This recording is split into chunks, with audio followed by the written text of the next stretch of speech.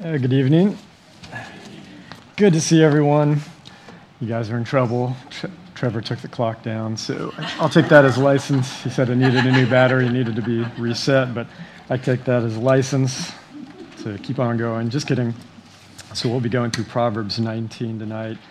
I woke up this morning and I read Psalm 5. That's a psalm that I kind of go to when things are kind of troubled. I read that the morning that I found out that I got board certified, and it was kind of down to the wire. And I really had to have that to be board certified and stuff like that to be able to operate in the hospitals and things like that. And Psalm 5 is a very encouraging verse, and it's neat because it talks about what the end is for the bloody and deceitful person. And not that we want that to happen to anyone, because we're all bloody and deceitful people in a way, but I read that, and we'll talk a little bit about that. That comes up in Proverbs 19. We'll talk about that when we get to it. But a few weeks ago, too, I think sometime early September, I taught on perseverance here, and that was tough. That's when you're having to look at the camera, and I think all of us much prefer being in here with you all, and it's much better having a live audience instead of trying to remember to look at the camera. That was difficult, but I talked about that, and with perseverance, I'd like to do a second part to that eventually. There's just some really amazing stories of what people can do when they are forced to endure and persevere, and it's a great lesson for the church.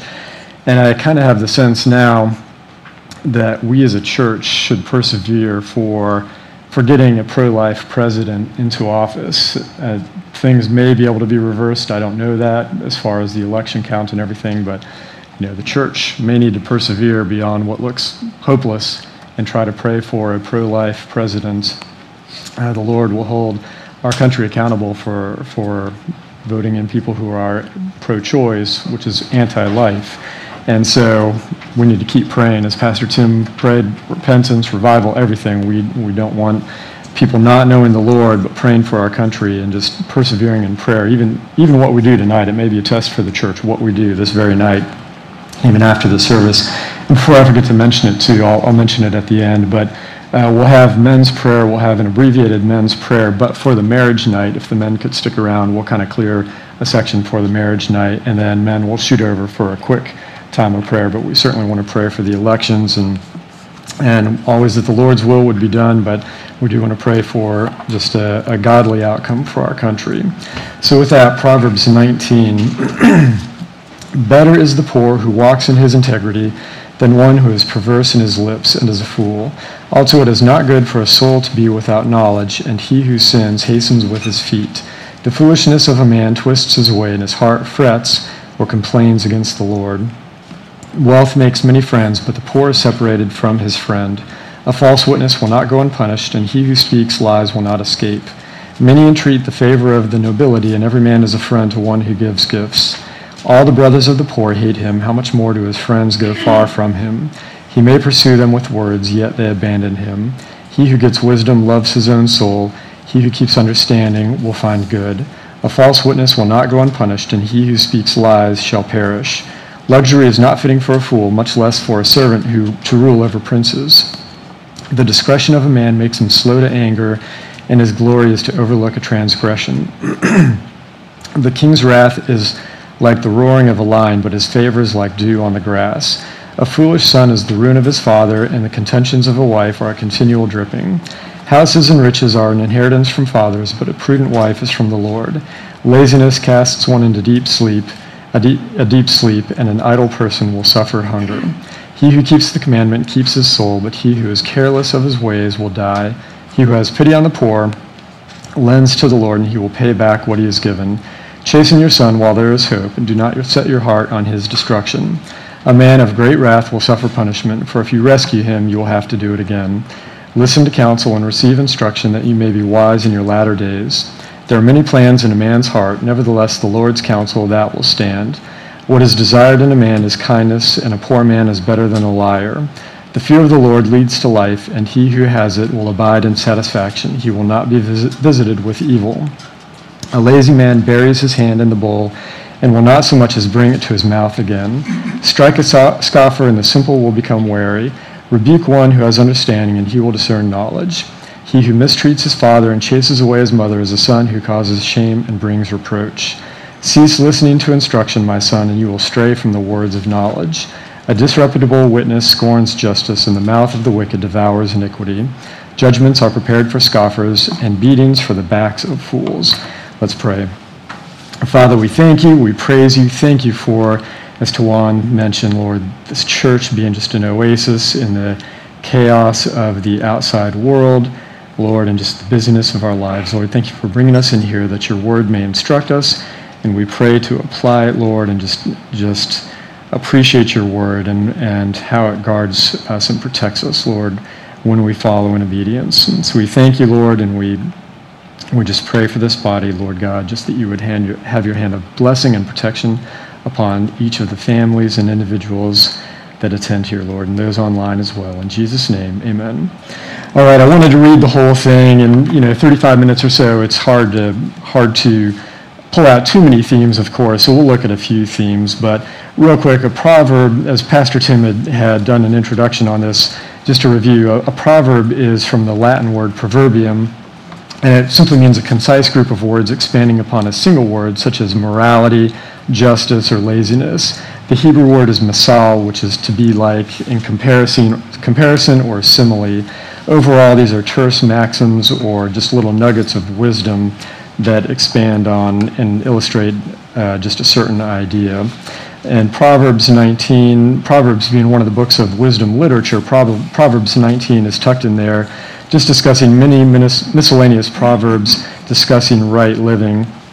A lot of different themes in here: righteous living before the Lord, working hard, proper dealings in business, fidelity in relationships, avoiding the dangers of alcohol and partying, things like that. We see a litany of characters here.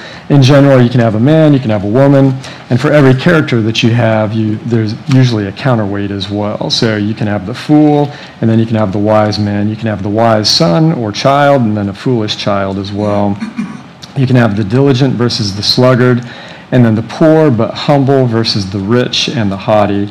You can have a righteous man versus a wicked or perverse man, or a talebearer. All of that is seen in Proverbs chapter 16. So you have the righteous versus the wicked very often as well. And you also have the prudent wife versus the contentious dripping wife, which Solomon seems to be alluding to Chinese water torture, I'm guessing. That's kind of what it sounds like. That's what he's saying there. Solomon didn't really help matters with all the wives and everything that he did. He certainly didn't help the situation overall. So you can have all of these contrasts. You can also have a progression. You can have a regular fool, then you can have a prating fool, and then a raging fool, and then you can graduate to scoffer. Proverbs 26:1 says, "Do you see a man wise in his own eyes? There's more hope for a fool than for him." So it sounds like it's better to be a fool than to be a scoffer who's wise in his own eyes. And so there can be a progression like that. You can also have transitional characters as well. Even a normally righteous person can do foolish things, and when it happens to me, I prefer to call them misadventures. And I've had several lately. Thankfully, none of them were too bad that happened to me, but when I taught on the Perseverance, I mentioned the Japanese hornets coming into our bathroom, and if you heard about that or not, either way, it was kind of a rough situation. So I thought it was a good example of perseverance. It was more desperation. Some people might consider it foolhardy, but we had a bathroom cap fall off the wall on the outside of our house, and we didn't realize that Japanese hornets were making a large nest in our bathroom. And so, have you all seen those? Are you familiar with those? They're just gigantic hornets, yellow hornets. They're like this big, and very, very painful to get stung by them, I understand. So we had them making a nest in our bathroom. And so I'd forgotten to mention this when I mentioned it when I taught last time, but there were actually several had come in through the vents into our bathroom, and so they came in and they would fly around. And they're so large, they would fly up and they were attracted to the lights in the bathroom. So they would get up underneath the light, and then it's like it agitated them. So then the poison would come out. It agitated them so badly, and just this large amount of poison came out of their stingers. And so I knew that would be how much poison would go into me if I got stung by them. So that was intimidating. So out of desperation, I had to put on my rain jacket and climb up 2 stories on the ladder. And the Lord gave me this wisdom to try to handle the nest, because we had tried the poisons and everything, and we couldn't get it to work. So I had to go up there with our house vacuum with our house vac and a raincoat on, and just tried not to make eye contact with them or anything like that, and then tried to suck them as they were flying in and out. And it actually worked. Thank God I never got stung once, and so that allowed me to actually get the cover up there. So again, some would consider it foolhardy, but I thought it was a pretty good example of perseverance. It might not have been the wisest thing, but it was kind of a tough situation there. Also, I was laughing about this, but about 7 or 8 weeks ago, I had an ankle sprain. We were draining our pond, and really rough terrain, really slippery and muddy, and I had tools in my hands, and so I twisted incorrectly and slipped or something, and something went down, and I had a bad sprain. I thought I broke my ankle, actually. And so that happened. So about 4 weeks went by, and then I was feeling great overall. And then I watched a video on doing parkour, if anybody has heard of that.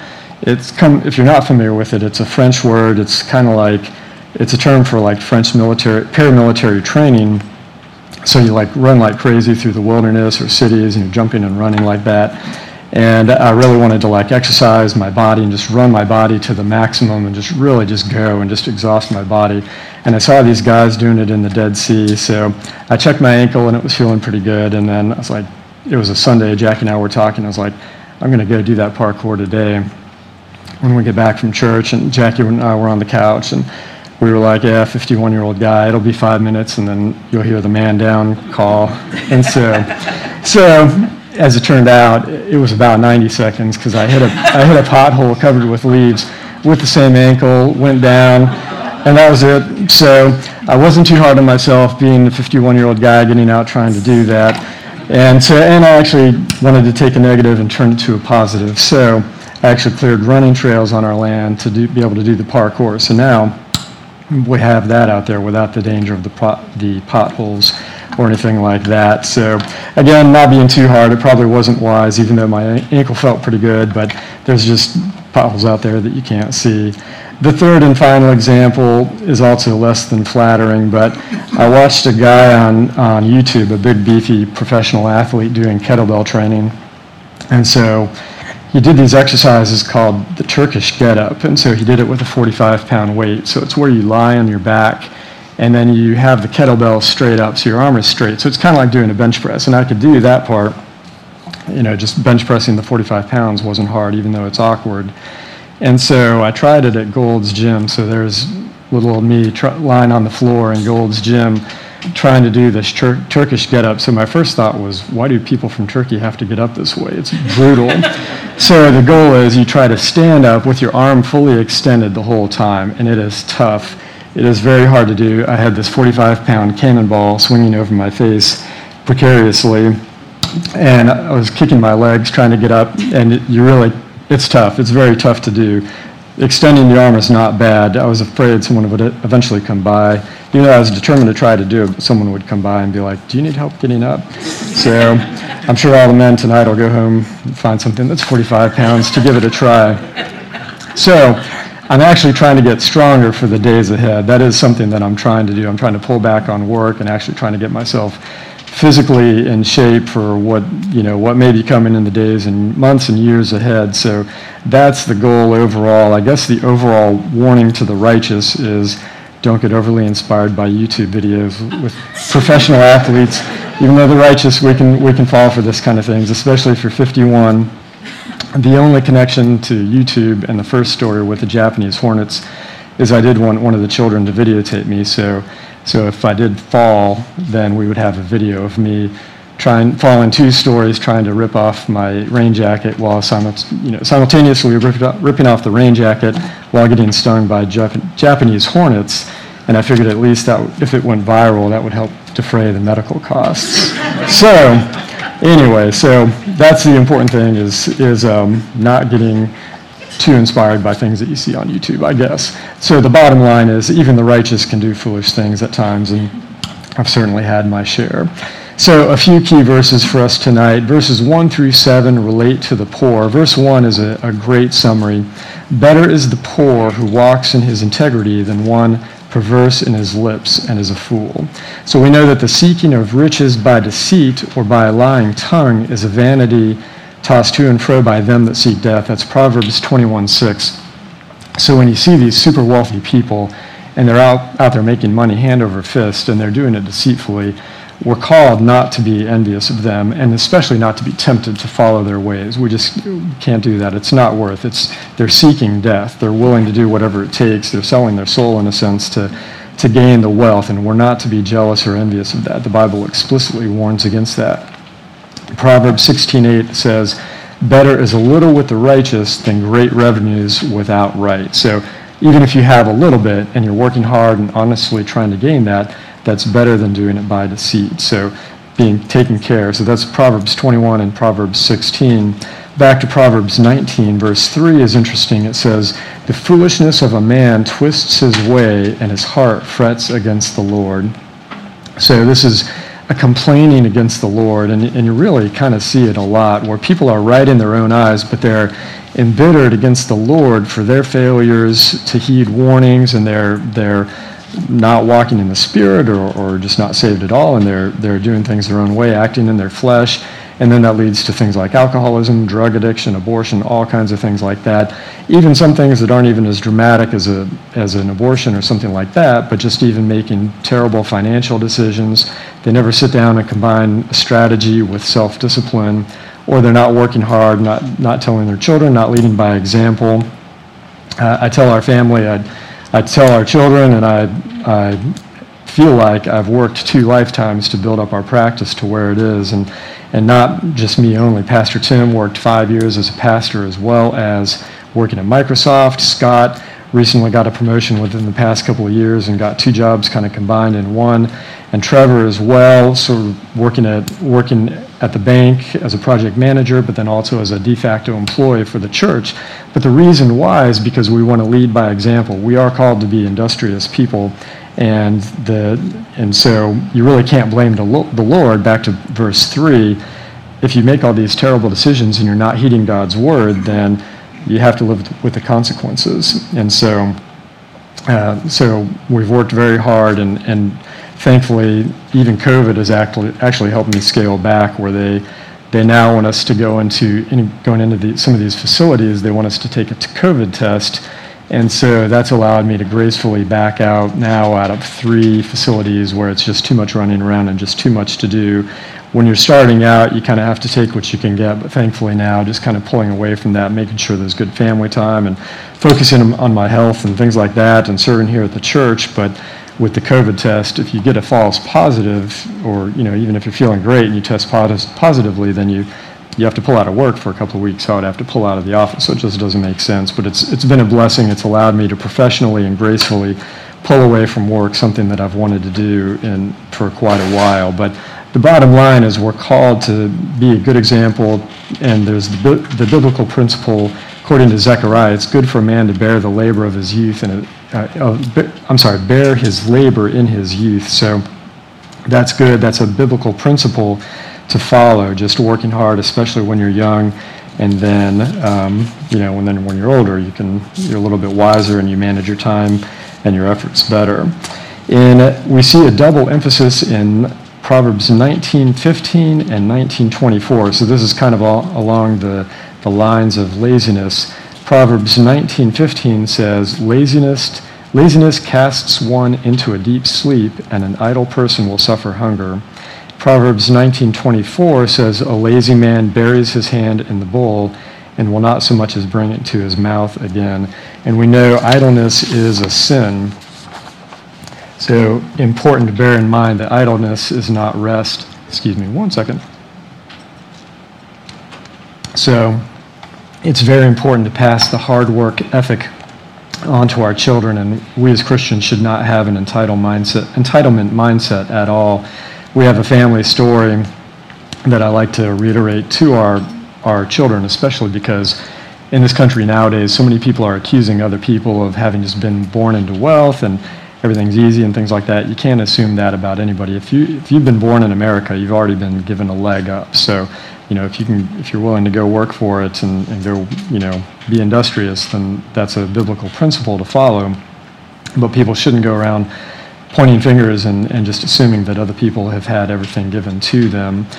My great-grandfather, this is the story we tell our children, but my great-grandfather, our family migrated as farmers kind of from Pennsylvania in the 1700s, then moved west like a lot of families toward the Midwest, and we were in Nebraska for a while. My great-grandfather, very poor people overall. The part of the story that's amazing is that right around the turn of the century, from the 1800s to the 1900s, all they had to eat was a barrel with frozen cabbages in it. That's what had to sustain them through the entire winter. And so just very, very poor people. My great-grandfather worked very hard so that he ended up having a general store, a bank, and 7 farms. He had built up all of this, and so just worked very hard. He ended up losing it all in the Depression. He wouldn't call people on their homes. He wouldn't kick them out of their homes or evict them or anything like that. So then the family moved westward to California, like so many people did, because agriculture got hit hard in the Great Depression as well. So we moved to California, where my father was born, and I was born as well. I'm not sure about my grandfather, if he was born in Nebraska or California, but we eventually moved westward.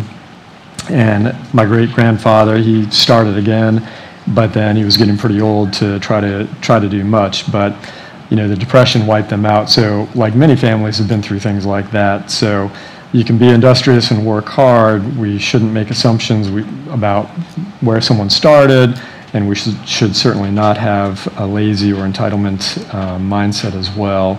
There's another double emphasis about false witnesses. Proverbs 19:5 says, "A false witness will not go unpunished, and he who speaks lies will not escape." And then verse 9, "A false witness will not go unpunished, and he who speaks lies shall perish." And a lot of people tend to think of Naboth's vineyard. I even looked through Ironside's commentary, and he brought this up as well. But Naboth's vineyard with King Ahab is a good example of the classic example of the false witnesses. And I'm sure most of you know the story, but Ahab wanted the vineyard, and it was a heritage to Naboth, so Ahab wasn't able to get it. But then Jezebel comes in, and she's able to arrange for Naboth to be stoned and then to get the vineyard for King Ahab. And so Ahab does go to get possession and take possession. Instead of doing the right thing, like holding everyone accountable, he doesn't do that, including Jezebel. He doesn't do that, or the false witnesses. So then the Lord holds Ahab accountable to be killed. So it would be Ahab having to getting killed, Jezebel would get killed, but interestingly, Ahab's whole family would have to be killed at this point. So again, bearing in mind, false witnesses, sometimes the Lord allows people to go through certain actions, and sometimes they carry it all the way through, like with Naboth. It's an example for us. It's tragic for him. It's an example for us, though, that Naboth would be killed. Sometimes the Lord intervenes and someone isn't, the sinful act isn't carried through all the way. But it's interesting that Ahab's family would have to be killed at this point, where it seems like it might be life for Ahab. Naboth was murdered, and that is a horrible sin that Ahab did.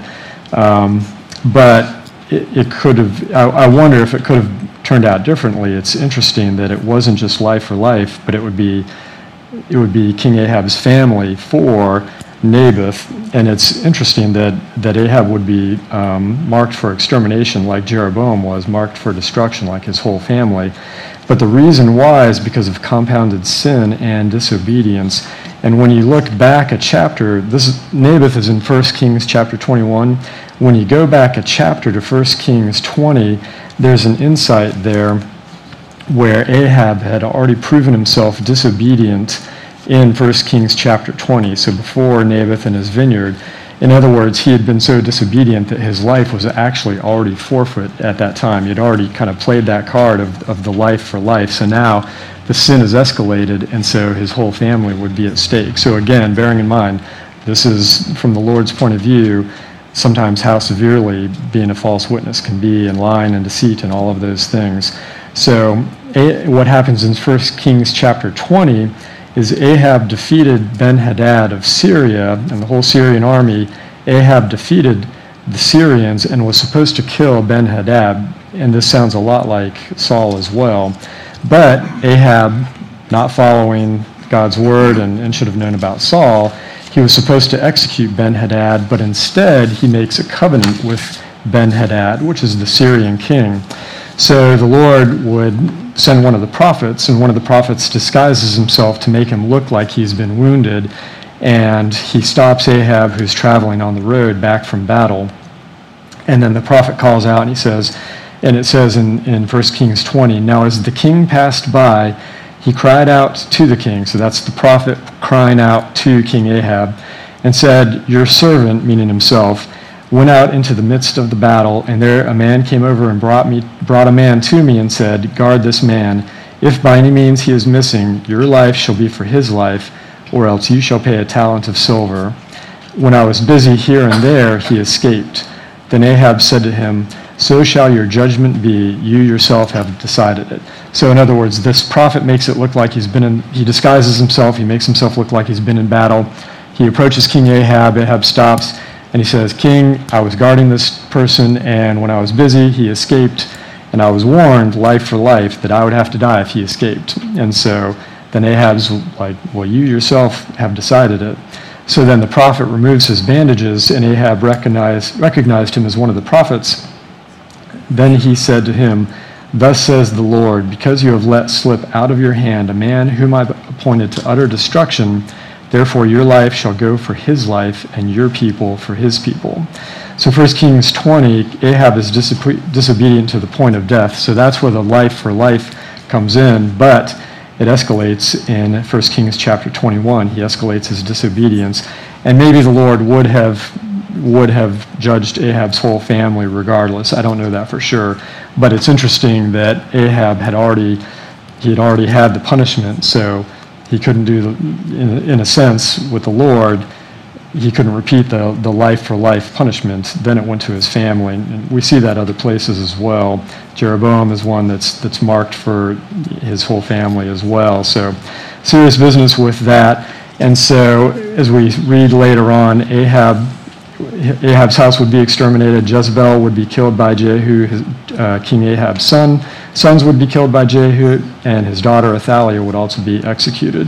So the Lord held Ahab accountable, and Ahab, again, could have executed justice for Naboth, and he could have made things right, but he didn't. So that's the example, and that fulfills the proverb of the false witnesses will not escape, as we just read there in Proverbs 19. And some of the other miscellaneous proverbs, Proverbs 19:11, "The discretion of a man makes him slow to anger, and his glory is to overlook a transgression." Proverbs 11:13 says, "Regarding the whisperer, a talebearer reveals secrets, but he who is of a faithful spirit conceals matter." The New Testament reinforces this as well, that we're to overlook sin out of love. In certain cases, we can forgive sin. Sometimes we have to call sin out, but it needs to be done properly and also out of love. And then we also forgive sin out of love as well. One New Testament correlation, 1 Peter 4:7-8 says, "But the end of all things is at hand. Therefore be serious and watchful in your prayers, and above all things have fervent love for one another, for love will cover a multitude of sins." This is also found in the Torah. It's also strictly forbidden under Levitical law. Leviticus 19:16 says, "You shall not go about as a talebearer among your people." So we're not to be exposing people's sin and telling people about it. It's not just avoiding slander, things that may or may not be true, but even broadcasting things that are true. In other words, you're not to put people's weaknesses out and expose these things that can be harmful to people, especially if a person is trying to overcome sin or a situation like that. We do see a lot of that with social media these days. That's the fruit of social media, sadly, as well. And just putting things out there as opposed to covering sins. We can have a little interesting time in some Hebrew midrash on this topic as well.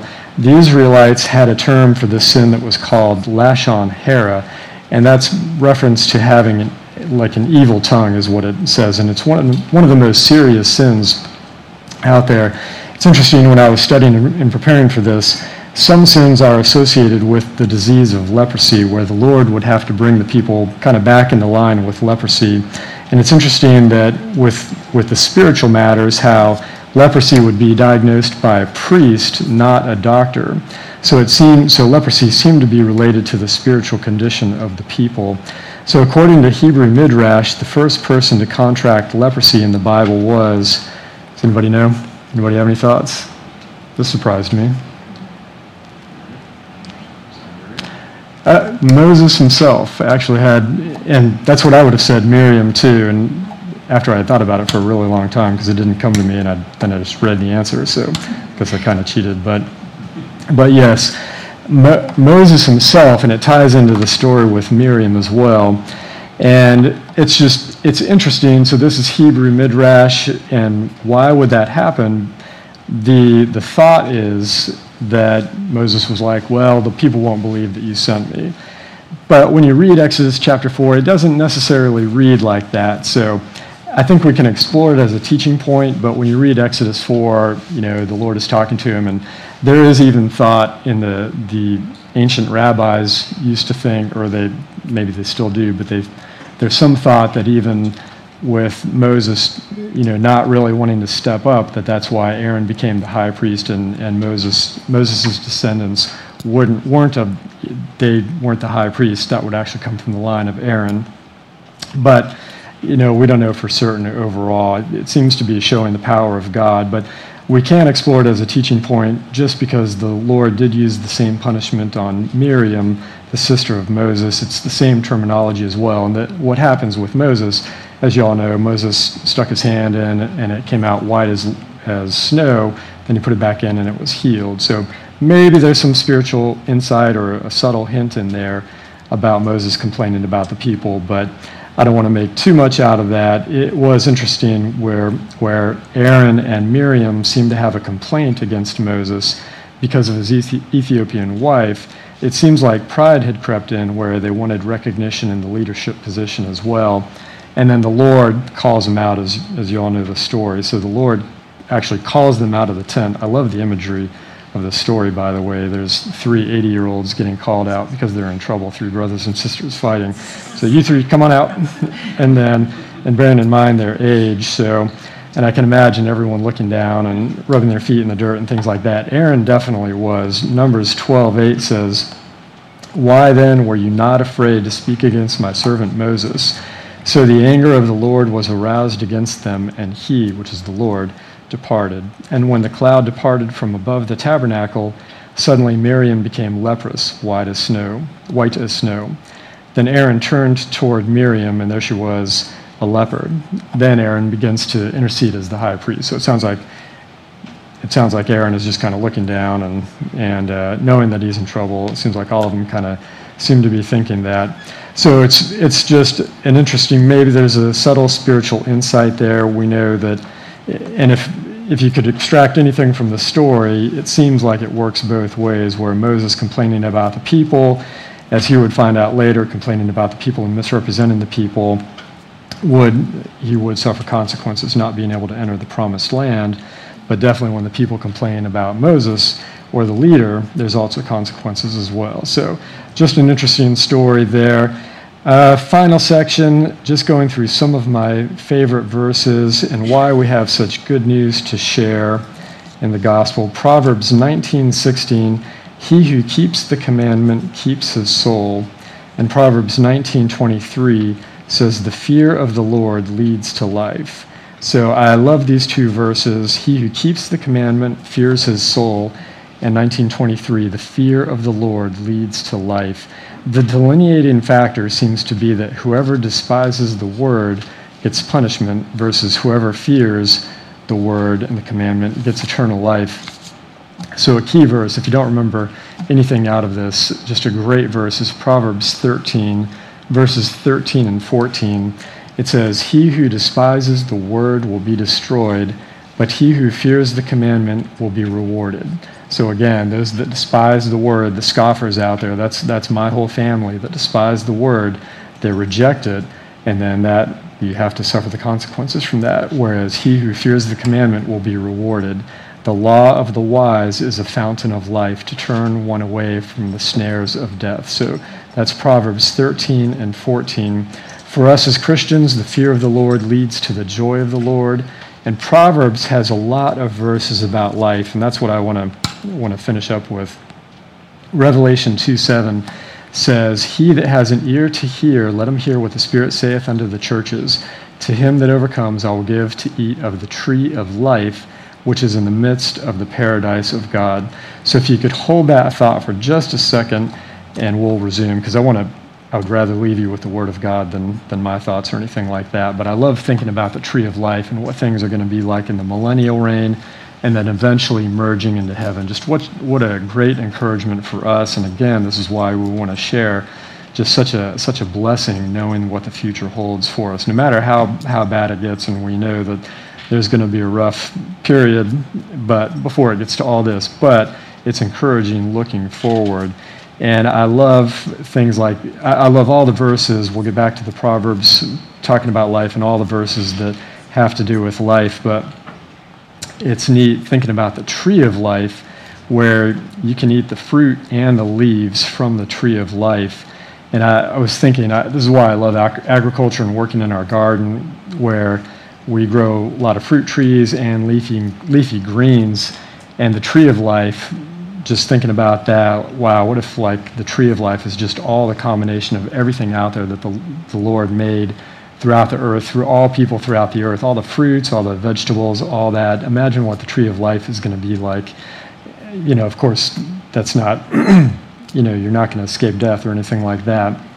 Not until we're in heaven. But over the past few years, we've grown a bunch of fruit trees, and the purpose of that was to satisfy my sweet tooth. So like in May, we get about 200 or 300 strawberries a day, and then peaches, pecans, pears, figs, all these things. Just really, it's just a neat foreshadowing of what the millennial reign may be like. In fact, it says in the Bible that we'll sleep under our fig tree. So imagine that for just a moment, just thinking what that's going to be like when we're not going to have the concern of crime and our houses being broken into and things like that. And we grow all these other greens as well, like lettuce, spinach, parsley, cilantro, chard, arugula, fenugreek, all these things, and then we combine them into one blender, and we call it swamp water. And it's all ground up, no sweets in there. Scott hates that story, but it's dynamite. It's just health. And we need to work on the marketing for the younger children, because they haven't had any yet. But it just is so healthy having that. All this stuff, I just love going out in the rain and cutting lettuce and all the greens and all the fruit and stuff like that, and then just having it.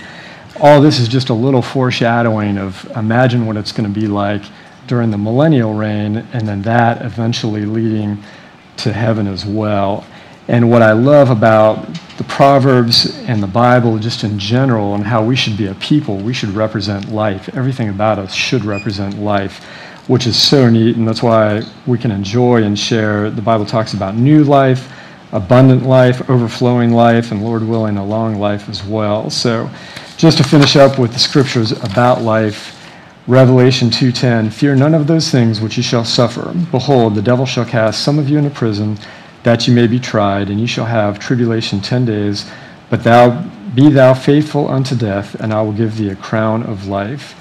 Revelation 3:5 says, he that overcometh, the same shall be clothed in white clothing or raiment, and I will not blot out his name out of the book of life, but I will confess his name before my Father before his angels. Now tie that in with Psalm 46, verses 4 and 5, please. It says, there is a river, the streams whereof shall make glad the city of God, the holy place of the tabernacles of the Most High. God is in the midst of her. She shall not be moved. God shall help her just at the break of dawn. So we see here we have a fountain of life. Like Pastor Tim mentioned at the very beginning, we have a fountain of life in the living waters. We have a tree of life, a crown of life, in the book of life, and eternal life. So imagine all of us together eating from the tree of life in the paradise of God, by the fountain of life, the living waters, and by the river of God, wearing your crown of life, knowing you're secure with your name written in the book of life. So that's our future as believers. That is the very good news. finally, last one, Revelation 22, verse 1. Sorry about my voice. It's kind of dry. Sorry about that. And he showed me a river of pure water. He showed me a pure river of water of life, clear as crystal, proceeding from the throne of God and of the Lamb. In the middle of its street, and on either side of the river, was the tree of life, which bore 12 fruits, each tree yielding its fruit every month. The leaves of the tree were for the healing of the nations. So with that, we're finished. Men, if you could stick around, please, to help us right after we pray, and then we'll do just a real quick time of prayer, please. Let's pray. Father, we thank you and praise you. Thank you for your word. Thank you for the encouragement, Lord, that we can be a forward-looking people. We have these things to look forward to, Lord Jesus, and we know that you're with us day by day, Lord. We thank you for that, Father, and we trust you and praise you and thank you. And we know that you'll make all things right at the end, Lord. And until then, we pray that you would grant your Holy Spirit to be with us, Lord, as a church family, as we seek to honor you. We praise you and thank you. In Jesus' name, amen. Thank you all.